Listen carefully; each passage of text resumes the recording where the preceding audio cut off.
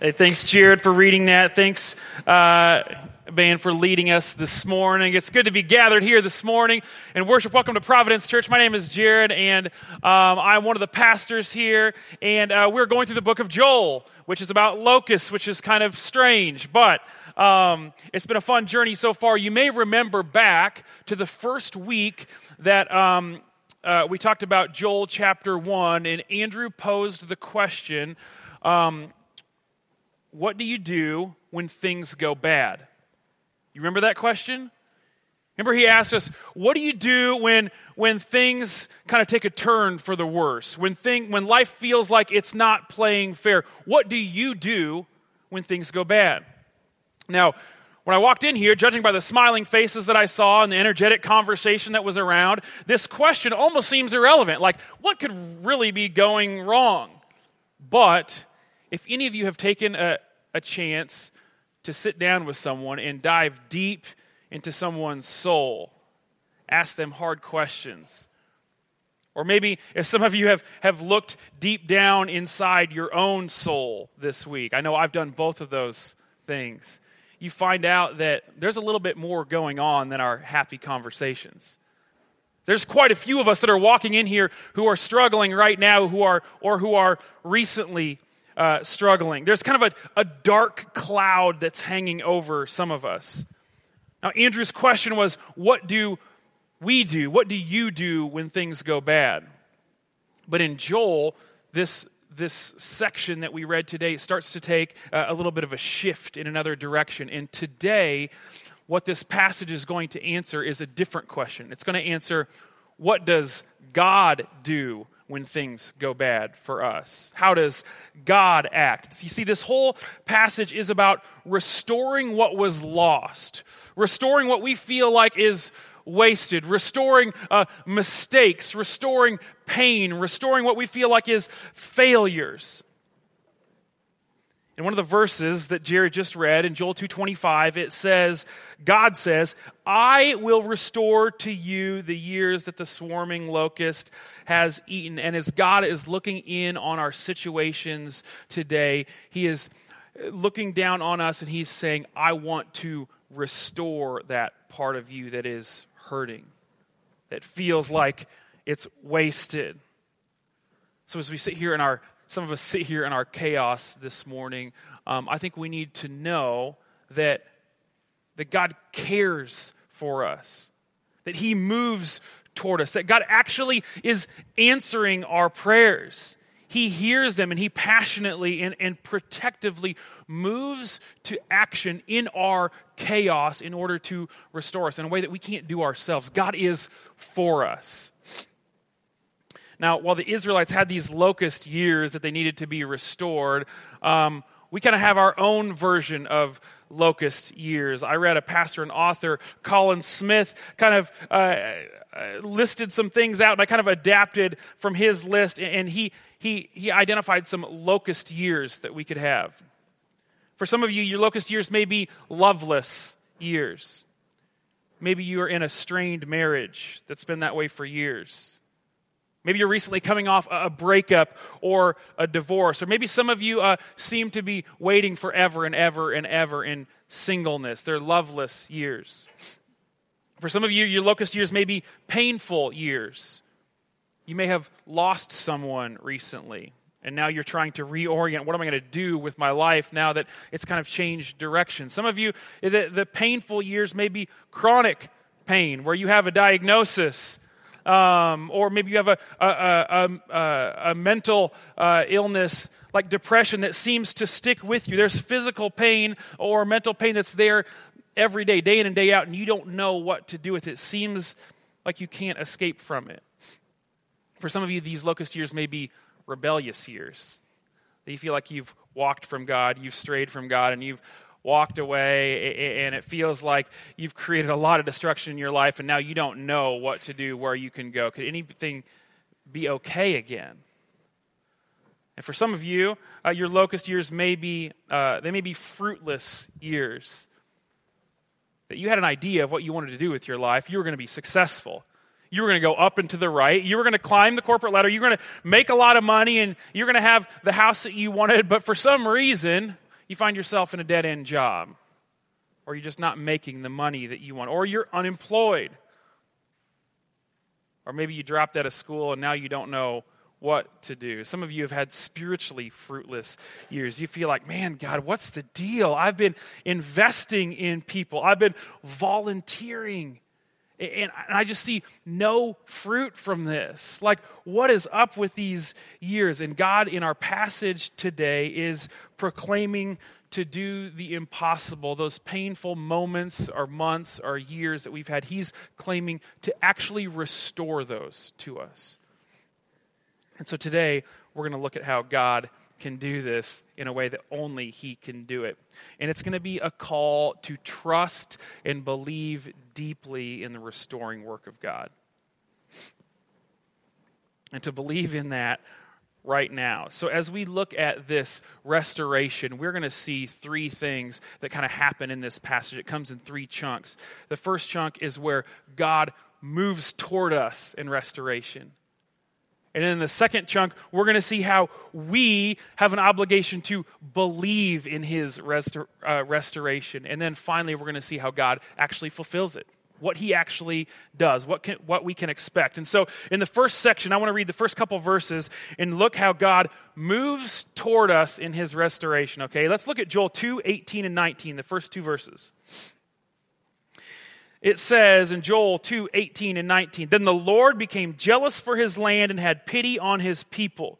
The Lord answered and said to His people, 'Behold, I am sending to you grain, wine, and oil, and you will be satisfied.'" Now, before we explain this passage and kind of look at it in depth, man, I just want to pause because my heart needs to hear, and I think that a lot of your hearts in here need to hear, that God actually cares about us. In our place, wherever we're at right now, He actually moves toward us. He wants to come to the rescue. He wants to move to action in our locust years, whatever the situation is. Let that be a foundation as we move forward, just to consider that. So the context of this verse is rooted in a massive change of direction in the book of Joel. So these verses, if you would imagine a teeter-totter, the whole first half of it is this destruction. This is kind of where it starts to tip the other direction. So you remember in chapter 1 and most of chapter 2 that we've been talking about, it's just like terrible. There's destruction everywhere. These weird, odd, like destroying locusts are coming. They're destroying crops. They're destroying land. These Israelites, their livelihood was taken from them. Everything was just gone. They were on the verge of starvation. There was famine in the land. And last week, Andrew came to us and preached a section where God called His people to heart-level repentance. He said, okay, I sent these locusts. This is a judgment on you for what's happening. But now God says, I want you to turn back to me and turn back to me with all your heart. And between Andrew's section and these verses that we're reading today, we can imply that these people did repent and turn back to God because God starts moving toward them in restoration.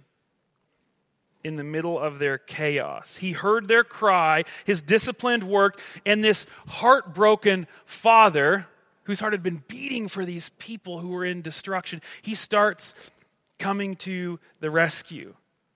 And in verse 18, we kind of see how this scene plays out. It says that He's jealous for the land.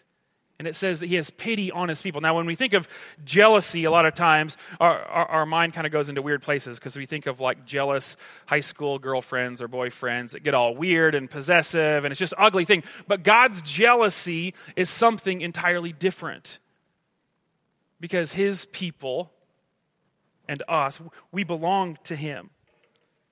He wants them. He cares for them. He looks down on Israel and He has compassion and He wants to intervene. His passion for His relationship with His people is overflowing, and many times I need to be reminded of this, and I think we need to be reminded of this, that God is actually jealous for us. That He's jealous for our hearts. He desperately wants us. He'll do anything to get us and to come to the rescue.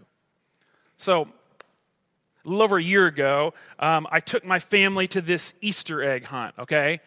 Now, I got 3 little kiddos, and my oldest one at the time was 3 years old. His name is Nash. We went to this Easter egg hunt, and it was one of those things where they had the helicopter drop the eggs down. Have you heard of this before? I don't know. Yeah, it's kind of weird. I don't know what the secret is with eggs dropping from a helicopter, but apparently it gets a lot of people out because there were 20,000 eggs, I believe, that were dropped in this one field. And we were like, oh man, this is going to be amazing. We're going to make a big haul. It's going to be great. But when we got there, what we didn't realize is there were thousands of people there. So you look around, you're like, wow, we might not get as big a haul as we thought initially. But so we go to this Easter egg hunt, and how it works is they roped off this huge field where they had these thousands of Easter eggs, and they divided kids up into groups so the little 3-year-olds, like my son, wouldn't get run over by the 5th graders, okay? So they divided up into 3 sections, and I think the 3 through 5-year-olds were in one section. They had it roped off, and then they had a rope that was like the starting gate that wouldn't let them go, and then they had an air horn, and they said, okay, when we blow this horn, we're going to drop this rope, and it's a free-for-all. So just go grab the things, go crazy. And so we're getting ready, and I'm looking around, I'm like, man, we're behind like hundreds of kids. There's rows of kids in front of it, and my kid is like 1 foot 9 inches tall. This is not going to work out very well. But anyway, so they blow this horn, they drop the rope, and my little dude is like kind of bumping into people and trying to get through, weaving through, and he's not getting anything. Like all the other kids are just devouring these eggs. And as he's moving forward, he's not actually getting closer to any eggs. They're actually getting farther away because kids are picking him up faster than he's actually walking forward. And so as I'm standing there as his dad, I looked, and about 60 feet in front of me is the end of the boundary where these eggs are. And I realize that my kid has no shot of getting any eggs unless I intervene. And so, with my wife's nudging a little bit, I realize it's time for Dad to come to the rescue here. And so what I did is I come up behind him, and I pick him up under his arms, and I said, okay, it's time to go. And so I start running. My first step, I bump into a mom that's right next to me, and I kind of look around, oh, whatever. I keep running a couple more steps, and I literally hit a couple little kids that are waist high, and I think one of them fell over.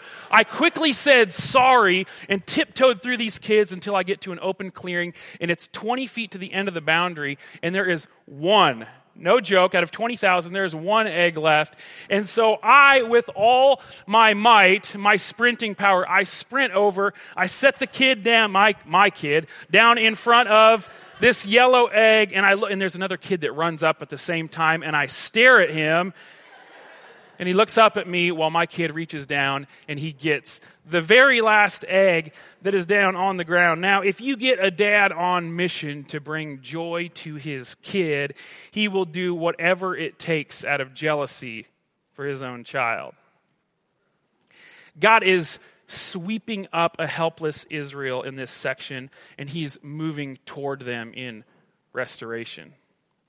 And for us, there is no greater example of how this took place for us than when we were in a sinful, destructive state before Christ, and God sent his Son down, Jesus, to come live in our place, to come die in our place, so that when we repented and we turned to him and we believed in him, that God could sweep us up into his arms and rescue us from the sin and destruction and be delivered into this lifestyle of restoration. But even now, even being in Christ, living in this sinful world, we still find ourselves getting caught up in our sin, in the sin of the world, and getting caught up in these locust years, these loveless years, these painful years, these fruitless years, these rebellious years, these times of pain. But God continues to restore us as we turn to him. As we repent, he continues to rescue us as a father. And I want you to know that if you are in the middle of chaos or you are overwhelmed, you have a father who, much like a jealous father at an Easter egg hunt who desperately wants his kid to be able to get an egg and to experience joy, you have a father who is coming after you, who's moving toward you, who's pursuing you in order to initiate this restoration process once again. And God will respond to you by answering your prayers. He will move toward you because he's jealous for you. He loves you. He's passionate for you and your heart and your soul. And in no way has he abandoned you in this stage. He's moving and fighting on your behalf to initiate restoration in your life. So how do we respond to this initiating work that God has, to him moving toward us? Well, the next section we're going to be called to believe, okay? So we're going to look at the next verses. Starting in verse 21, here's what it says. These are the words that Joel is speaking before God was speaking, and now it's Joel. He says, "Fear not, O land, be glad and rejoice, for the Lord has done great things.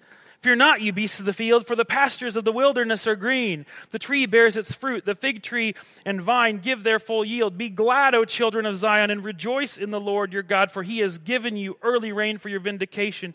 He has poured down for you abundant rain, the early and the latter rain as before. The threshing floors shall be full of grain." This is what God says. "And the vats shall overflow with wine and oil. I will restore to you the years that the swarming locusts have eaten." Now, what Joel is doing in this section is he's saying, rejoice, fear not, rejoice, fear not. And then he's listing all these things as he's essentially singing this praise song to God. This praise song in relation to God's promise. Now, this is a little bit odd because if you do a little bit more studying, you'll see as God speaks first, and then Joel speaks, and then God speaks. When God speaks on either side, either before or after this passage, God is saying, I will satisfy you. I shall fill your vats with oil. I will rescue you. And what God is speaking is, he's speaking in future tense. He's looking at what he's about to do. And what I learned from a little bit of studying is that these prophets, even though Joel in this section is speaking in a present tense or a past tense of God has done this, he is doing that in a song and praise song way of reflecting on what God is about to do. So you know what that means? That Joel is calling God's people, and he's calling us here this morning to fear not and rejoice now, even before God's restoring work has taken place. Now, I didn't realize this until I started paying a little bit closer attention to this passage, but at first I was thinking, yeah, those locusts came and destroyed the Israelites. But man, what was that, like 5 days long, like maybe 3 weeks long? Well, you read this, it talks about the years that the locusts have destroyed. I heard people estimate maybe 4 years in a row these locusts just laid waste to everything. And finally, when these Israelites had lived through this destruction, God promises to relent. But before it even happens, Joel calls them to rejoice. He calls them to fear not. Now, think about this for a second. Can you imagine the thought of doing this? Like, for 4 years, maybe for years straight, you've been plowing and planting and trying to cultivate these crops, hoping that something could come up when year after year, day after day, locusts just come in and destroy everything. It's completely gone. The people are on the verge of starvation for years. And in the middle of this, Joel is challenging them to believe God's restoration. That God's going to change everything. He's telling them, hey, if God said he was going to bring grain, and he was going to bring oil, and he was going to bring wine, if God says he's going to make the pastures green, if God says that he's going to restore the fields to them, if he's going to get rid of the locusts and bring fruitful trees, even though you haven't seen any of that in years, still believe it. Fear not right now. Rejoice right now. This is an extreme call to believe in God, to trust him. Because if God said he would do it, he'll do it. If God promised it in his word, it's as good as done because he promised it.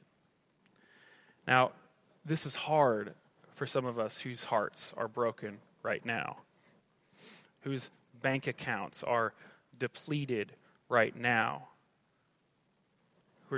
those of us who are dealing with a loss right now, for some of us who feel incredibly lonely and depressed right now, for those of you who are who are overwhelmed by past guilt and mistakes and can't get them out of your head, to do this right now. For those of you who feel like your lives, that you've kind of wasted your life away.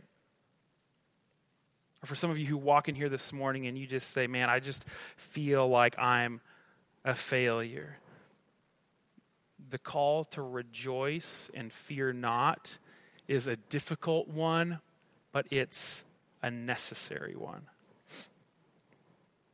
And I don't know about you, but when chaos and turmoil hits, for me, rejoicing is the last thing that I think about doing. I resort to anxiety and worrying and fear. Man, I feel like I've become a professional at imagining worst-case scenarios and dwelling on them forever and ever. Anyone else been there before? When things go bad, I don't resort to rejoicing and having no fear. A lot of times I'm resorting to worrying and sleepless nights. It happened to be once this week. And so this passage, as I've read it this week, it has just been a giant slap in the face. It's a wake-up call that no matter how hard it feels or what my natural reactions are, God is calling me and He's calling us to fight to believe in His restoration. Not just that it's a nice biblical idea that sounds good, but it's actually true in our hearts and we can believe it and live out from it. And that means that however bad your situation is, that God's grace is greater. And however hopeless your situation might feel, God's hope is actually greater. So would you lift your eyes to Him this morning and expect restoration and rejoice? Would you no longer have fear and rejoice? You're not stuck in the place that you are, so you can rejoice. God has not abandoned you, so you can rejoice. Could we be a people who are confident in God's restoring work? But what exactly does this look like? For restoration to happen, how is God exactly going to fulfill this? So let me reread a couple of the verses that we just read and read ahead a little bit. Starting back in verse 24, this is what it looks like for Israel. It said, the threshing floors shall be full of grain. This is how God is restoring them. The vats shall overflow with wine and oil. I will restore to you the years that the swarming locust has eaten. And then in verse 26, God proclaims over them, you shall eat plenty and be satisfied. God was promising this physical restoration of this famine-stricken land. And instead of these locusts eating for the years that they had been eating, now God has promised, you're now going to be the ones eating, my children, and you're going to eat and be satisfied. They were going to have so much in their possession, God's abundance would meet their scarcity, and they would have their years restored to them. But as we assess our locust years, obviously, I don't think any of us in here are waiting for our vats to be filled up or our threshing floors to get full, right? So what exactly does this look like for us? What can we expect for God to do in these times?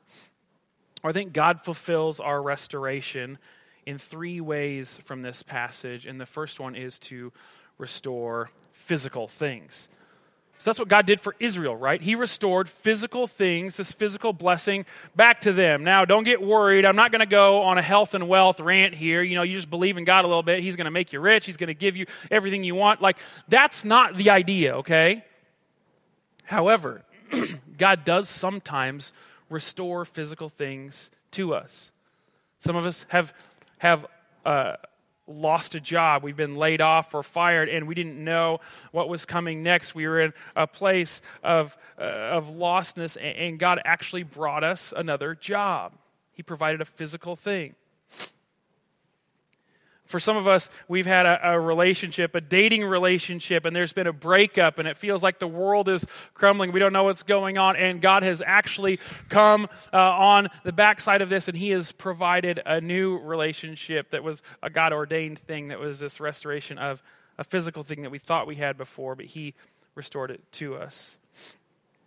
Sometimes, for some of us, we have been diagnosed with something, a health diagnosis, and our health seemed lost. And through God, maybe through natural or supernatural means, He has restored healing to our body, and so we got our health back. He restores physical things at times.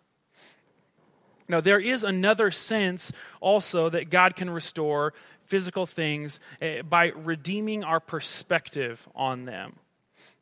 Have you ever noticed that God can take away things from us to keep us from idolizing them? Let me explain this, if you can stick with me for a little bit. Now, if you're like me, you've maybe been dumped before, okay, in a relationship. That's me being honest here. So, and what happens, or what happened to me in the aftermath of that, is you lose this relationship and you think you've lost all things because you had this relationship on the throne of your life. And what you realize in the aftermath is God allows you to see that you were idolizing this relationship, and you can take that person and that relationship off the throne, and He redeems Himself. It puts Himself, you can put Him back on the throne, and in its place, you can put a relationship and a significant other, which is a good thing, back in its rightful place. He restores that back to the way it's supposed to be. This could work with the job as well.